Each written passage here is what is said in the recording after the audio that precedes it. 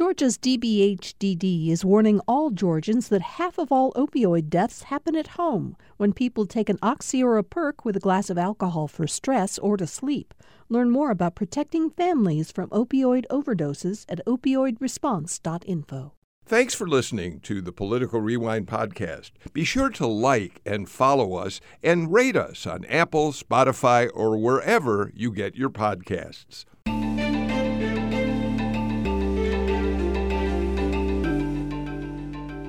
And so we begin another week on Political Rewind. I'm Bill Nigut. Thank you all so much for being with us. I'm really glad today that we have a panel of some of our favorite and top journalists on the show. We're now finished with the runoff. Finally, it was a week ago tomorrow, the last day of voting. We all know what the outcome of the election was, but there's still an awful lot of assessment going on of what happened, not only in terms of Raphael Warnock's victory in the Senate race, but what happened in statewide races where Democrats felt they had their best opportunities in decades to win some of those constitutional offices. It didn't happen. And so we're going to look back a little bit on what happened in the election and how it's being processed by the parties. But we also have a big story about the fact that Kyrsten Sinema, senator from Arizona, announced just days ago that she's leaving the Democratic Party. She will become an independent in the United States Senate. And I want to talk about that in a few minutes because I think like a lot of people, wonder if that puts any kind of pall on the excitement Democrats had over winning the Raphael Warnock race, which gave them a little more breathing room, 51 seats. Does this change anything at all? And we're going to talk about that more with the panel today. So let's get right to introducing them. My Monday partner from the Atlanta Journal-Constitution is Patricia Murphy. Patricia, thank you for being back with us today. And I'm really glad you're here today because you worked in the Senate for quite a while. And so you really understand the lay of the land in terms of what this may or may not really mean in a significant way for how Democrats deal with their majority there. But in the meantime, thanks for being here, Patricia. Hey, Bill, thank you so much for having me. And I love that I get to join two of my favorite journalist pals on the panel. I'm excited. That includes Greg Bluestein, your colleague from the Atlanta Journal-Constitution, who once again today, even though the election is over, Greg, joining us from the driver's seat of your automobile, thank goodness, pulled over to the side of the road. Thanks for being here, Greg. Yeah, it's weird not being here on a Wednesday, so maybe I'll kind of have to remind myself it's still Monday throughout the day, but it's an honor to be here. Thanks so much. And we're very glad to welcome Maya King, politics reporter for the New York Times, who covers the South, the Southeast, out of Atlanta. Maya, we've been so happy that throughout the election season, we've been able to add you to our roster of rotating panelists, and I'm grateful to have you here today. Thanks for being with us. Yeah, thank you for having me, and it's been really great being on the show and, of course, covering this incredible cycle alongside two incredible journalists.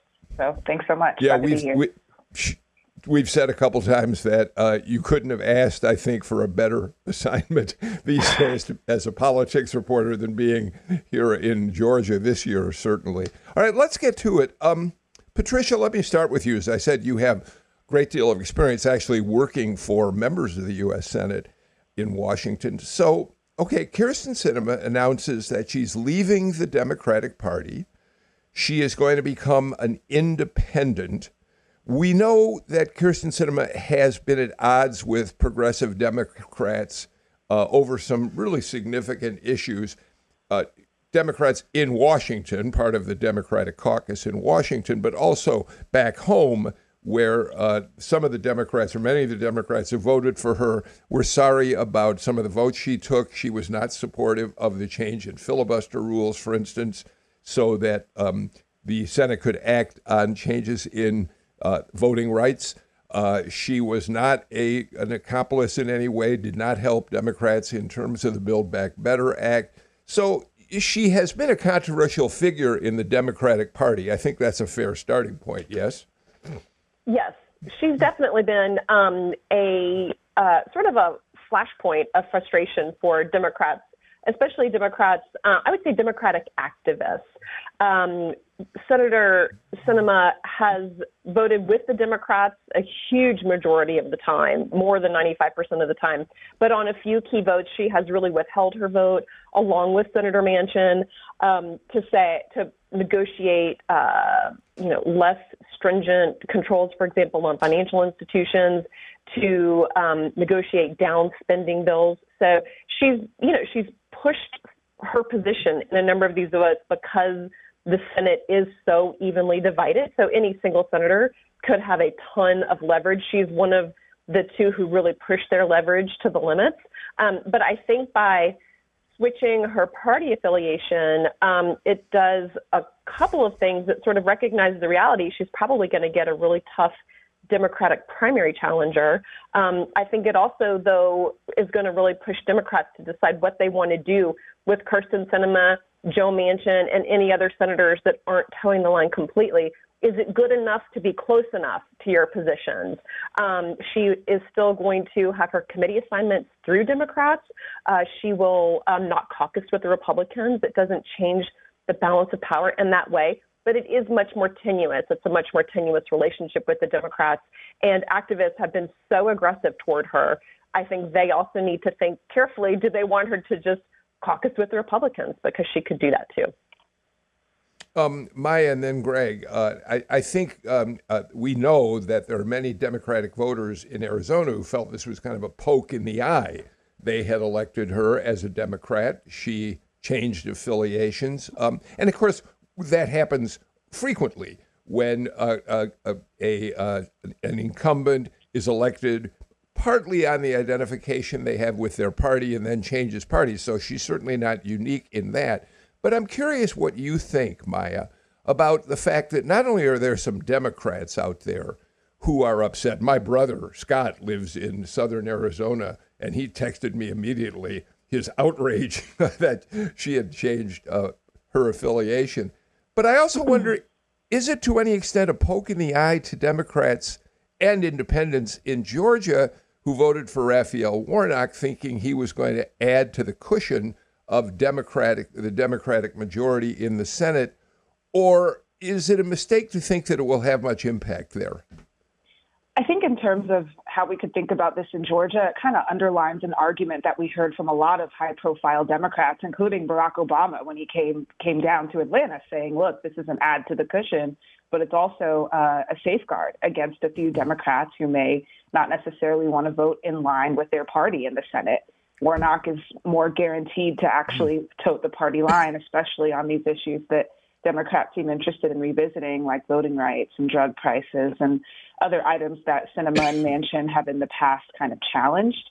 So there are probably a number of disappointed Democrats, but I think for others, especially the more engaged ones who've been going to all of these events and sort of listening to the message from the top, they're like, okay, Warnock is already kicked in as the insurance policy that we wanted him to be on some of this stuff. Yeah, I agree with Maya. This magnifies the importance of Senator Warnock's win. And we heard a lot, especially from the hardcore activists, right? A lot of voters still have no idea who Joe Manchin or Kyrsten Sinema is, but for the people who are more involved in following the daily political grind, this was an important vote for them, even more so because it meant there was an extra cushion just in case Kyrsten Sinema or Joe Manchin defected on a key issue. This underscores why it was. And who knows if Kyrsten Sinema would have taken this stance had Senator Warnock lost, right? If it was a 50-50 Senate, it'd be a lot more controversial to take a step like this. And so maybe this gave her leeway to do so. But either way, this just goes right into that argument the Democrats were making, and that Senator Warnock was also making on the campaign trail, which is, hey, 51 is a lot more important than 50. It's still, Senate control is not at stake, but it gives Democrats that much more wiggle room, that much more breathing room in a very hotly contested issue. Patricia, it's interesting. I mean, Sinema is something of an enigma in Washington. She really charts her own path and always has. She doesn't like to talk to reporters up there very much. She doesn't explain her position on issues, even to other colleagues in the Senate, very frequently. And as a result of that, she is relatively controversial, I think it's safe to say. I was interested in watching Meet the Press yesterday when Chuck Todd interviewed John Tester, the senator from Montana, who maintains his position as a Democrat in a Republican state. One of the reasons that people think that Sinema has changed her affiliation is that she assumed that she might have a harder time winning the Democratic nomination in 2024 because of some of her positions, essentially Biden positions on some issues. And Chuck Todd pointed out that Sinema actually has, and you sort of referred to it, a better record on voting with Biden than John Tester, and yet he seems very content to remain a Democrat. I'm just fascinated by that kind of dynamic in various states. Well, I think it has a lot to do with why either one of them became a Democrat in the first place. Senator Tester, I saw that same interview. He said, listen, I'm an FDR Democrat. Agriculture is still alive in Montana because of the work of the Roosevelt administration. Senator Cleland was an FDR Democrat as well because his dad had been in the CCC. So that was those gentlemen's connection to the party. Senator Sinema, I think it's fair to say she's been more progressive in the past, but as she was taking these positions on bills in the Senate, she was starting to get literally stalked by Democratic activists, following her into a ladies' restroom, filming her while they were asking her questions. I wouldn't be surprised if at some point she thought to herself, do I even belong in this party anymore? She has not been going to the Democratic caucus lunches. And so I think that it has probably to do with a question of, is this really where I belong? And can I get reelected with this party, the party that I'm a part of right now? And we've seen that happen a couple of different times in the Senate. Senator Jim Jeffords, I was a staffer in the Senate when Jim Jeffords switched from Republican to independent, but in a different choice, he decided to then caucus with the Democrats, and that flipped control of the entire Senate to the Democrats. Absolutely made Republicans totally livid with him. Somebody like Joe Lieberman lost his primary as a Democrat, and then because of voting laws in Connecticut, could then run as an independent, ran and won. And so I think there is also a reality in American politics that independents are a growing piece of the electorate, and people increasingly feel alienated by either party that are moving more and more to their extremes because of a lot of reasons.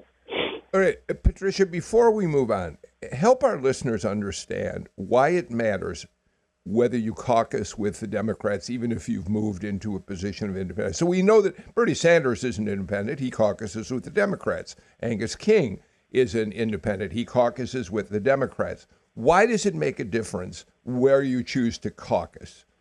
So that makes a difference because that decides your committee assignments. The party will assign the committees. It also determines simply control of the Senate. Do they have 51 votes? Do they have 48, 3, and 49 votes? It depends on it literally determines which party is in charge. So Bernie Sanders and Angus King both caucus with the Democrats, meaning they throw their support for leadership questions behind the Democrats. And then on committees, you then will have those two counting as Democrats in the partisan split for committee makeup. And right now it looks like Kirsten Sinema will continue to get her committee assignments through the Democrats. So party control, especially on committees, will fall along party lines, and she'll be counted as a Democrat in that way alone. She'll still be an independent, though. Yes, Maya, I think the Democrats, I think Chuck Schumer has made it clear she will retain her committee assignments.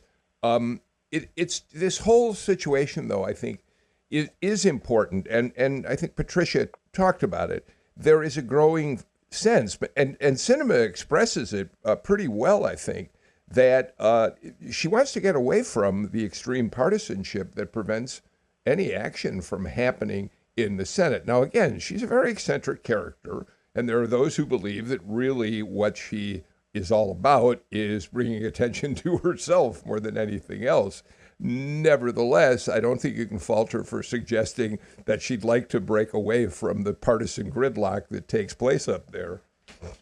And here in Georgia, that's particularly relevant, right, where you saw the role that independents and moderates played in sort of deciding not only the general election, but the runoff. This is really crucial, very politically savvy group. But I do think the calculus for Senator Sinema is a little bit different as an independent senator than a voter who is tired of the gridlock and wants to just declare themselves independent. I do believe this is in part or in large part a power calculation. Senator Sinema knows it's going to be a really tough reelection ahead of her in the next few years. And so I think that's part of the reason, at least, why she considered becoming an independent. And it's a little bit, it looks different for her than it does for a voter who wants to register as an independent to have more freedom just to decide, which party they'd like to support. But we will see this could also lay a roadmap ahead for how sort of eccentric characters in the Senate can chart a path forward. And so far, she has been able to do that. Well, I got to say, Greg, and I know that I think Kirsten Sinema would really be offended by this comparison, but I can't help but think of the way in which a Marjorie Taylor Greene calls attention to herself through her sort of independent stance. She's still a Republican, but she too has been more than willing to speak out against more mainstream Republicans up there. And maybe because she likes the attention. You're right. And just like Kirsten Sinema, Marjorie Taylor Greene plays an outsized role in a very closely divided chamber where, just a few defections here and there from House Republicans could really make House leadership's life a lot more difficult. All right, let's move on. I'm glad that you all have this perspective that says the Democrats here in Georgia and independents who voted for Raphael Warnock should still feel that their vote did, in fact, help Democrats with their efforts to control the majority in the Senate. I just really thought that was an important point to get across on our show today. Greg Bluestein, let's move on and talk about a piece that you wrote in which you tell us what I think we're already aware of, but you go into it in some depth. This election has put both Brian Kemp and Raphael Warnock in major roles in the national political spotlight. Brian Kemp in the Republican Party, because as we know, he beat back Trump's efforts to not just defeat him, but to grind him into the ground, essentially. And he did it in such a way that despite his very conservative politics, he comes out almost seeming like a moderate and like a guy who may be charting a new course for the Republican Party moving forward. He's established a national pact to increase his exposure nationally.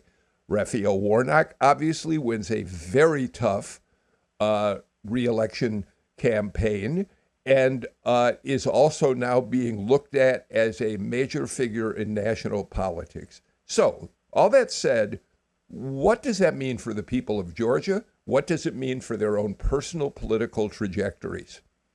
Yeah, first, they're both bona fide stars right now in their respective parties.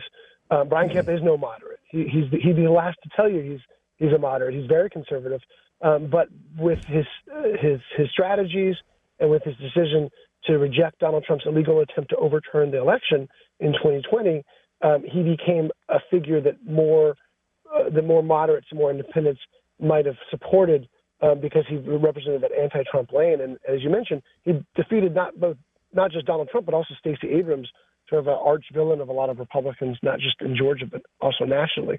And then Raphael Warnock wins in a closely divided state twice in the span of 2 years, and is on the ballot 5 times since November 2020, and finishes first in each one of those races. So his profile has just continued to soar in Georgia. What that means going forward is both of their moves, anything they do, will be closely watched, will be magnified before a national audience.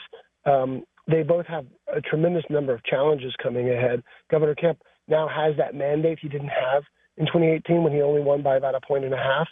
He now has a clean and solid victory, and how he decides to use that mandate will be really interesting because he didn't say much. He has not said much about what he wants to do in his second term.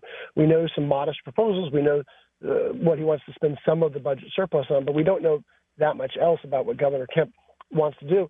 And Senator Warnock, is now kind of navigating this really even more closely divided chamber than we thought it would be, as we just talked about. And any decisions, what he wants to make a priority, any decisions he makes will also be under the microscope. When we start talking about 2024 contenders, well, we already are, but when we start talking about it more, I won't be surprised to hear their names kind of floated out there as potential for Governor Kemp as a potential running mate. Who knows for Senator Warnock? But what is also important is down the line, if they manage to use this political capital well, and they want to be talked about as national candidates down the line, this will be really important. The next few years will, of course, be crucial to them. So what does that mean, Patricia, to those of us in Georgia? I mean, what does that expanded clout mean in terms of the ability of both of those men? Certainly Warnock in the United States Senate talking to President Biden about things that the federal government can provide to Georgia. But Brian Kemp having expanded a power base to do what he needs to do for the state. Does he have a new coalition he can work with in the legislature? How do you see all of this being a benefit to the people in the state? Well, so I think for Governor Kemp, it just increases his power here in the state. It really means that he is somebody who is not just a first-term governor in a Republican state. It means he is somebody to watch now and in the future, and that's really important. It means he's not just a lame duck governor. He is a governor who's likely to be on the scene in a big way for some time. For Senator Warnock, of course, it means that he is not just a senator who is quite junior in seniority still, which he really is. He's somebody who is kind of a figurehead, a party leader. He's got that huge sweep of history behind him with Ebenezer Baptist Church. I think also for Democrats, at a time that they've chosen the first Black speaker, it is a time when this party is really ready for real leadership positions to be accrued by minority members, not just sort of heads of caucuses. And so I think that both of them have really big futures ahead of them. And another reason is because Georgia is a battleground state. Both of them ran incredibly smart campaigns, very disciplined campaigns. And so each of the two of them has cracked the code on how to win in this environment. And that is the state's environment is now reflective of the national environment. And so they really have the goods to back up what they can expect in terms of their future influence in the days ahead. Maya? Well, I want to echo a lot of what Patricia said, especially in terms of how they ran their campaigns. I think that's also a reflection of the incumbent, the fact that both of them are incumbents. That made a really big difference because they just both kind of know how the system works now. I am skeptical of seeing their names thrown around too much in 2024, but I do think that if President Biden is indeed going to run again, those will be very sought-after surrogates. Brian Kemp as a voice against Joe Biden and Raphael Warnock as a voice for, because we know that Georgia is going to be at the heart of a lot of this. It's firmly established itself as a swing state.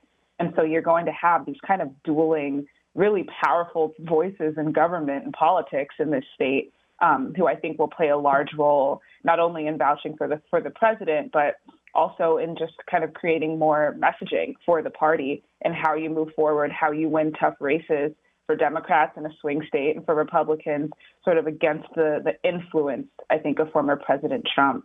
And the other thing that I've been looking at, too, is their staffing.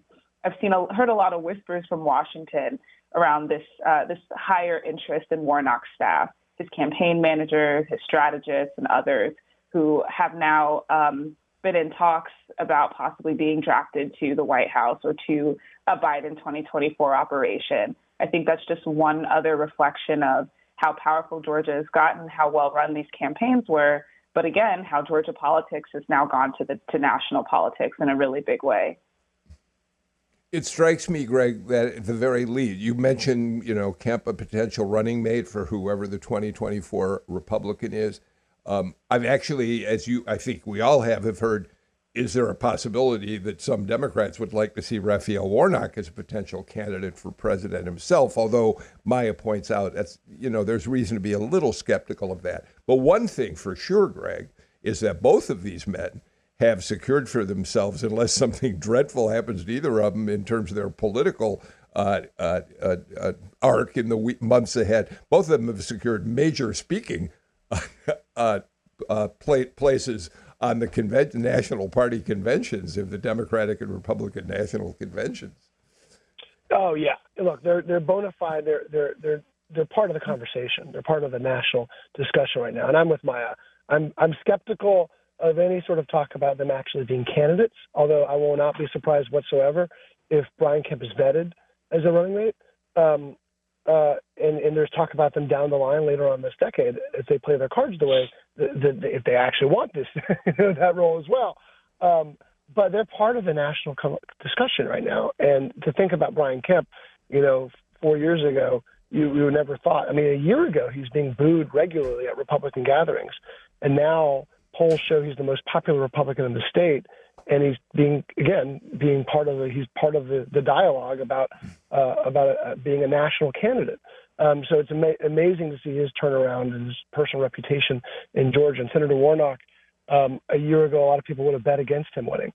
6 months ago, a lot of people would have bet against him winning with all the talk about a red wave. And now he's very much part of that discussion as well. Again, how they decide to pursue their agendas over the next few months will be really telling. All right, let's do this. Let's get to our first break of the show. And when we come back, we have a lot more to talk about with our panel today. You're listening to Political Rewind.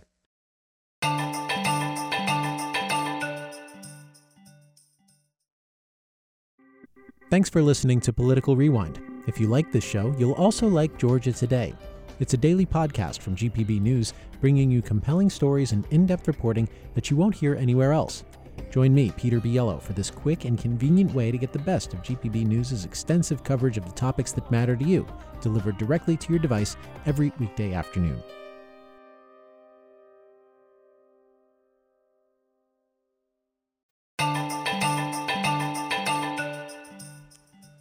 Quick programming note before we continue with the panel. I think those of you who listen to the show regularly know that when we have partisan panelists on the show, we balance them. We try to have a Republican and a Democrat. We're going to do something a little different in some upcoming shows, including one tomorrow. We're going to have panelists of just one party talking about what they see as the future coming out of these elections. So tomorrow, we're going to talk to Lieutenant Governor Jeff Duncan, to Eric Tannenblatt, who I think many of you know from this show as somebody who's been deeply involved in Republican politics for a very long time, one of the major bundlers in Republican politics, and Jordan Fuchs, who is Deputy Secretary of State, but she had a leave of absence to run Brad Raffensperger's campaign. And the reason we're going to talk to them is because all of them are looking at how to chart a new future for both the Georgia Republican Party and what they hope for the National Republican Party. Is there a way for the party to move away from Donald Trump? Here in Georgia, they won all of the statewide races, as we've said, but they lost the U.S. Senate race. So how do these three see Republicans moving forward? What's the messaging that they think will win back many of their people, and how do they move beyond Donald Trump? And that's on tomorrow's show. We'll do the same thing with Democrats in the weeks ahead. And so I hope you'll tune in for these conversations. Okay, Maya King of the New York Times is with us. So is Greg Bluestein and Patricia Murphy, two of our favorites from the Atlanta Journal-Constitution. Patricia, I want to talk about a column that you wrote about the rather remarkable and surprising Twitter storm from Lauren Groh-Wargo, who is Stacey Abrams' closest advisor. She really, I think, took a lot of people by surprise for the way in which she positioned Stacey Abrams' loss. And there was a lot of ill will as a result of what she said. So first of all, what are some of the points that Lauren Groh-Wargo put out just a day after, I think, or 2 days after Democrats were celebrating the Warnock victory? What were some of the major points that you saw that you think are worthy of our talking about today? Right. So, of course, there were a lot of points because it was a 52-tweet thread. But the parts that jumped out at me and jumped out at a lot of Democrats were that the belief that the 2022 race really was unwinnable for Stacey Abrams because of Abrams' own work leading up to the 2022 elections. She said that by working so hard to advance voting rights, to really push Georgia ahead as a battleground state, to act as a high-profile surrogate for Joe Biden, she, in the process, became so totally demonized by Republicans that she couldn't have won statewide after sort of the mauling that she got by GOP operatives. It's completely true that Stacey Abrams is demonized, and Republicans are running against her way before she got into her second governor's race. However, I don't think anybody wanted to see anybody describe this state as unwinnable. A second point that she made was that she went into great detail about how she and Abrams recruited Warnock for the Senate on behalf of Democrats only after Abrams turned down a request from Senator Schumer to run for Senate. Then they got to work in her tweet, as she describes it, working to raise money for him, working to clear the deck so that he could get an endorsement from Washington Democrats, and just took a lot of the credit for the Warnock win. So none of the blame, but a lot of the credit for the Warnock win. And that obviously struck lots of Democrats as not 100% the exact way that history unfolded. They also wanted them to give more credit to Warnock. And also the timing in particular, the day after Warnock won, was, I think, also problematic and was described to me, and I think to Greg, because I read Greg's story as well. One Democrat described it to me as just a deranged retelling of history. I just don't think she needed to do it. People in the state, Democrats in the state, still value everything that she did, but I think this tweet has really added some antipathy to people's recollections of 2022 now. Yeah, Greg, by the way, just one aspect, and there's a lot more we'll talk about here, of what the tweets had to say, that they recruited Warnock. I mean, frankly, and I'm sure you were in the same position I was, I can remember going back to 2017 or so, going to church on a Sunday morning at Ebenezer Baptist to get a chance to say hello to Raphael Warnock after the service and say, so what are you thinking, Pastor Warnock? Are you thinking about making a Senate race in 2018? People were obviously talking about him way back when. Yeah, Bill, I mean, I was writing about him running in 2016, and he decided not to run in 2015. Yeah. I was at the church, this is an aside, but I was at the church on Sunday, and I realized I'd been there so many times that the doorman knew my name. And I had to tell one of them yesterday because I had to rush to go to synagogue, believe it or not, to go do a Hanukkah party. I said, don't worry, I'm going to synagogue right now. I left a little early. But no, he has been in that conversation for the better part of the last decade. Now, it is true that Stacey Abrams helped clear the field for him. There's no doubt, because we reported contemporaneously in 2020 that was what was going on. But she did not single-handedly recruit him. She encouraged him to run. They were close friends. I think they still are. But to say that I got an explosion of text messages around the same time Lauren Groh-Wargo sent her tweet storm out is an understatement, because there's a lot of Democrats who, only a couple of them would go public, but a lot who were privately grumbling, not just grumbling, that's probably another understatement, but really upset because of the timing, a day after Senator Warnock's epic victory, which got a lot of attention, and also the tone, which, as Patricia said, lacked accountability. Talked more about why Stacey couldn't win forces out of their control rather than missteps, miscalculations they might have made in their campaign. Now, who's to say whether or not anyone could have beaten Governor Brian Kemp, given the advantages he had coming out of that 52-point victory over David Perdue? We just won't know if another candidate could have done it. But what Democrats were hoping to see was at least a little bit of accountability, about of just blame sharing, rather than just trying to take credit for Senator Warnock's victory without any sort of a skeptical or cynical look at their own take. I also, and this is very self-serving, I suppose, and maybe for all of us as journalists, it could be said the same thing. So we could say the same. Blaming the media for creating the impression that Brian Kemp is a moderate because he opposed Donald Trump. I certainly know that on this show, we frequently pointed out that Brian Kemp was no moderate and that he was very conservative, but was doing a good job creating the impression he was based on his opposition to Trump.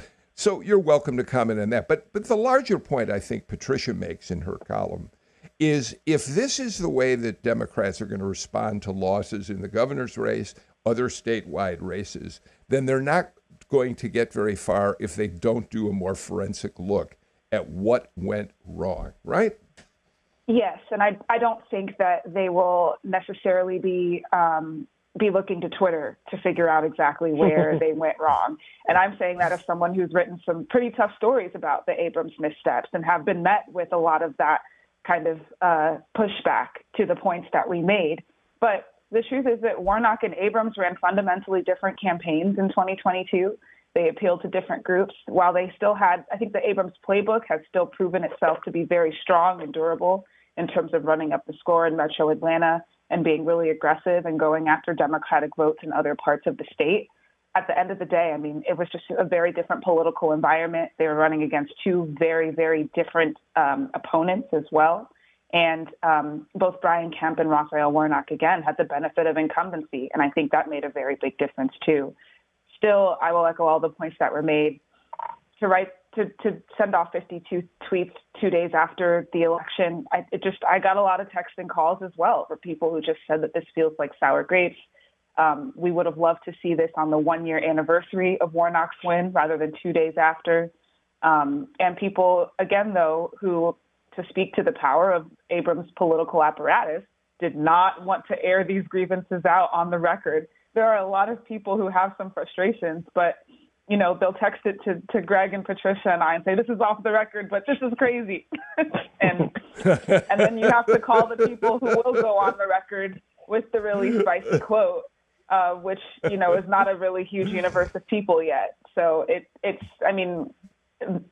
these two truths are the same. I think we can hold these two things in at the same time, right? That Abrams is an extremely powerful and accomplished person and has really changed the state's politics.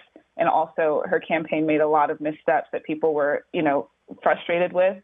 And this tweet thread, I think, exemplifies both of those truths at the same time. Yeah, that's really an important point, I think. And Patricia, before we close out this part of the conversation, I do think, you know, part of the reason I think these tweets hit people the wrong way is that there are, as Maya points out, there are so many things to admire about the way in which Stacey Abrams did change the calculus of how Democrats can win. I mean, we can go back to 2018 and her primary race against Stacey Evans, when Stacey Evans pursued a path backed by kind of, you know, the old yellow dog Democrat political leaders of like Roy Barnes, Buddy Darden, who believed that you could still build coalitions of Democrats from across the state by having a more conservative message. And the genius of Stacey Abrams in that campaign was say, no, we have to chart a new path forward. There are progressive voters in this state. We have to reach out, and they can help us with. And I suppose that alone certainly can be credited with helping Raphael Warnock, get a big power boost that he then took advantage of, even as he expanded the coalition in this last election. Yes, and I also think that Joe Biden can thank Stacey Abrams for really ceding the territory for his victory. Now, he also needed a big boost from Donald Trump, but I don't think that would have been possible without Abrams' ground game and without her really convincing people that progressives in the state were real and they needed to be talked to, needed to be activated and delivered to the polls. But I have been struck by sort of the total jubilation at Democrats after Warnock's win, which is completely understandable, but a lack of introspection after November, saying, well, people just didn't understand how bad Brian Kemp was. People, what do you want, a medal? What do you want, a medal for not acceding to an insurrection? I don't think they understood that Kemp was popular for a number of reasons, but also the campaign he ran really spoke to people's concerns. It was also very disciplined. And so something's broken for the Democrats right now. They have this ascendant voting bloc, yet just lost the governor's mansion by 8 points and lost every other statewide race except for Warnock's by huge margins with their brightest stars. So something's wrong, but I didn't see a lot of Democrats saying, okay, now what do we need to do to fix it? Greg, you want to make a last point before our break? Yeah, one thing that we have definitely learned is that a candidate should adapt. And Senator Warnock adapted. In 2020, he ran basically some of the same playbook that Stacey Abrams ran with, focusing on liberal policies, focusing on support for Joe Biden, focusing on issues, barely talking about his opponent. And he went into this campaign. This wasn't a late shift. He went into this 2022 campaign knowing that that model would not work in an environment like this, a climate like this, where Joe Biden's popularity is 40%, or lower than that in some cases. So while Stacey Abrams continued to talk about her support for Joe Biden, and look, you got to give it to her. She was authentic, and she always talked about how important it was for Democrats to be authentic, and she was. But in that case, it backfired, and who knows if that's the reason, if that's the, if it would have changed anything had she run a campaign more like Senator Warnock. It would be hard for her to have even imagined doing that given her past statements. But Senator Warnock adapted and ran to the middle while trying to energize the base, and Stacey Abrams didn't quite do that. Okay, got to get to the final break of the show. Some Republicans are reassessing right now after the Warnock victory whether they made a mistake in changing the terms of the runoff period or whether we should have runoffs as we've had them in the past. We'll talk about that after these messages.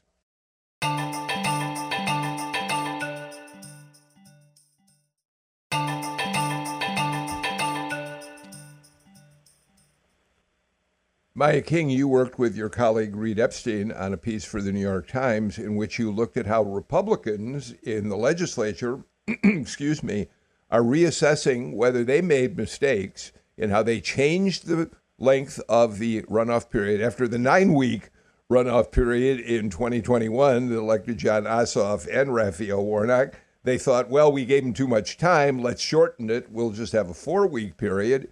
But Raphael Warnock won, so now they're looking at whether they need to change the length of time for a runoff, but maybe even more so, they're looking at the threshold, which is something that's happened historically in this state in the past. Not a 50% plus one, but perhaps a 45% plus one. Tell us a little bit about what your reporting showed you about what they're looking at. Well, Reed and I spoke to the Secretary of State and sort of tried to get him to walk us through, how he saw this going. And it's true that Republicans really had a great year in terms of the elections that they won. I mean, they won entirely statewide. So I think it will be a pretty tall order to try to fundamentally change the runoff rules.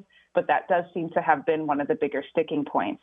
The Secretary of State also expressed some concern about how long the lines were at some polling locations, and also added that if they do nothing else, they consider just adding more precincts to the map during a 4-week runoff, which I imagine may be a little bit more amenable in the State House. But he did say that his office plans to take these recommendations to the State House when session begins in 2023 and see if lawmakers will hammer this out. Greg and Patricia know a lot more about State House politics than I do, and the likelihood that, Georgia has like a ranked choice runoff, I'm not quite sure about, but it was an option that Brad Raffensperger threw out there. So I expect that this will certainly be something that a lot of state lawmakers are talking about next year. Greg? Yeah, if you think about it, not only this, but also the primary schedule, we could be going into a session where election law changes are once again in the center of the national and the nation's attention, and of course Georgia's attention. I think there'll be discussions about whether to lengthen the runoff period from 4 to 5 weeks to give more time for early voting. I think there'll also be some proposals to shorten early voting period because, a cynical take, that's the early voting is where Democrats tend to run up a score against Republicans, and so there will be some GOP efforts. I don't know if they'll go anywhere, but to look at that. And as Maya said, the Secretary of State has his own proposals. But look, setting a 45% threshold would have helped Republicans in the 2021 runoffs, but not in this past year, because it was Senator Warnock, of course, who outpolled Herschel Walker. So it's going to be really interesting to see where the party divide falls on this, and this could be one of these issues where it really splits Republicans and Democrats internally, because there's many Democrats I've talked to that want to keep the runoff system as it is, and many Democrats who are tired of it, Republicans the same way, and there's voters who are just exhausted by this entire process, as we all can attest. Patricia? Yeah, I think with all of these proposals, there are sort of political problems and then functional problems. And we certainly saw with the runoffs, the functional problem where there's incredibly long lines at the early voting precincts, and the legislature, although they shortened the window from 17 to 5 days of early voting statewide, they had not done anything to expand the number of places where they could go. They also moved the drop boxes inside the precinct, so you couldn't drop off your ballot if there was a long line and you had an absentee ballot handy anyway. So trying to game out which party does better with changes to these systems really seems like it's been nailing Jell-O to a wall, because what you think will hurt Democrats actually seems to help them in some cases, and vice versa. So, but it does feel like they need to make some kind of more durable change to the way this runoff system is working, because the 9 weeks was required by those military and overseas ballots coming in. But I also really agree the idea of ranked choice voting going statewide in Georgia is incredibly hard to imagine, because it's simply just hard to explain, hard to follow, hard to explain to voters, and I think it would be twice as hard to explain to lawmakers. So that's one idea that I don't really see taking hold, but I could see them reduce that threshold. So as we move toward the legislative session, and as some of these plans continue to bubble up, we'll talk about them in more depth, because there are a few more aspects of it I'd really love to get into. But with the limited time we have left, here I have these three outstanding political journalists on the show. And so I want to ask them each briefly, what's next? Maya King, you've now covered this Georgia election full-time, more than full-time. I'm sure you've been exhausted from it. What are you looking at next? What are your editors saying to you about what they think you ought to be focusing on? I'd love to get your thoughts on that. Yeah, I won't talk too out of turn. I haven't had this conversation with my editors yet, so this might just be like me saying what I want to do. But, my directive is the South. So I'm looking forward to writing more regional stories about what's happening in the Deep South and the changing politics of this area, especially as it relates to state houses. But Georgia's not going anywhere. I mean, it could possibly be an early primary state. Atlanta could possibly host the DNC. There are a lot of different things happening down here. So I will remain in Atlanta for as long as I can. But I'd also like to spend some time in South Carolina, which we know has become also a lot more politically relevant, and of course is right next door. So, okay, Maya, real quickly, have you covered a national convention in your career so far? I covered the COVID national conventions in 2020, but I have never been on the ground at one before. Okay. I mean, my only caution there is be careful what we wish for. That's true. Talk about it. Talk about being exhausted. Greg Bluestein, what's next for you? We have these two national figures, and so everything they do will be huge news. And so we'll be closely following them. Of course, we have a legislative session where, we had our big AJC internal meeting about, we call it a retreat, about the legislative session just a few days ago. 20 people, and we all had our best predictions. But as we all know, even when it looks like it could be a tame legislative session, something big happens. So we'll be on the lookout for that. And I am also looking to travel a lot more this coming year, just like Maya. Yes. So this year I'm going to get back on the road this summer for my politics road trip, because I love getting out to the cities and towns that really are affected by all these decisions that the people who get elected are making. And then also, Bill, do not forget about that trial of former President Donald Trump at the Fulton County Grand Jury. I think Georgia is just about ready to get ready for its close-up, because I think we're going to have potentially huge consequences coming out of that. So I think we are just getting started as the center of the political universe. Okay, I thank you for all of those. One last quick question for each of you. Maya, start with you again. Have you had a chance to get any rest, given how intensely you covered this election? Yes, I did. I spent most of Sunday on my couch catching up on TV and just chilling. So I'm looking forward to resting even more the latter part of this month. But yes, I have already started that process. I am glad to hear that, because when the new year starts, we are hoping we can have you come back well rested to continue being part of our show. Patricia, you got some rest too? Bill, I slept 13 glorious hours on Friday night. It was amazing. And then Saturday morning, we had basketball games starting and horseback riding lessons and laundry to fold and all the things. So it was back at the things I actually really have missed having all my time to do. Yeah, Patricia Murphy, political writer, reporter, columnist, and mom. Greg Bluestein? Swim meet this weekend for our kids, basketball games, and a sleepover party with my oldest daughter and her two best friends, so not much rest yet. All right. Greg Bluestein, Patricia Murphy, Maya King, thank you for a wonderful conversation. And again, thank you for continuing to be willing to join us for Political Rewind. We're out of time for today. As I said, tomorrow we're going to talk to Republicans in the state, including Lieutenant Governor Jeff Duncan, about what they see as the future of this party, they hope, without a Donald Trump. All that and more coming up on the show. See you then. In the meantime, I'm Bill Nigut. Take care, and please stay healthy. Bye-bye, everybody.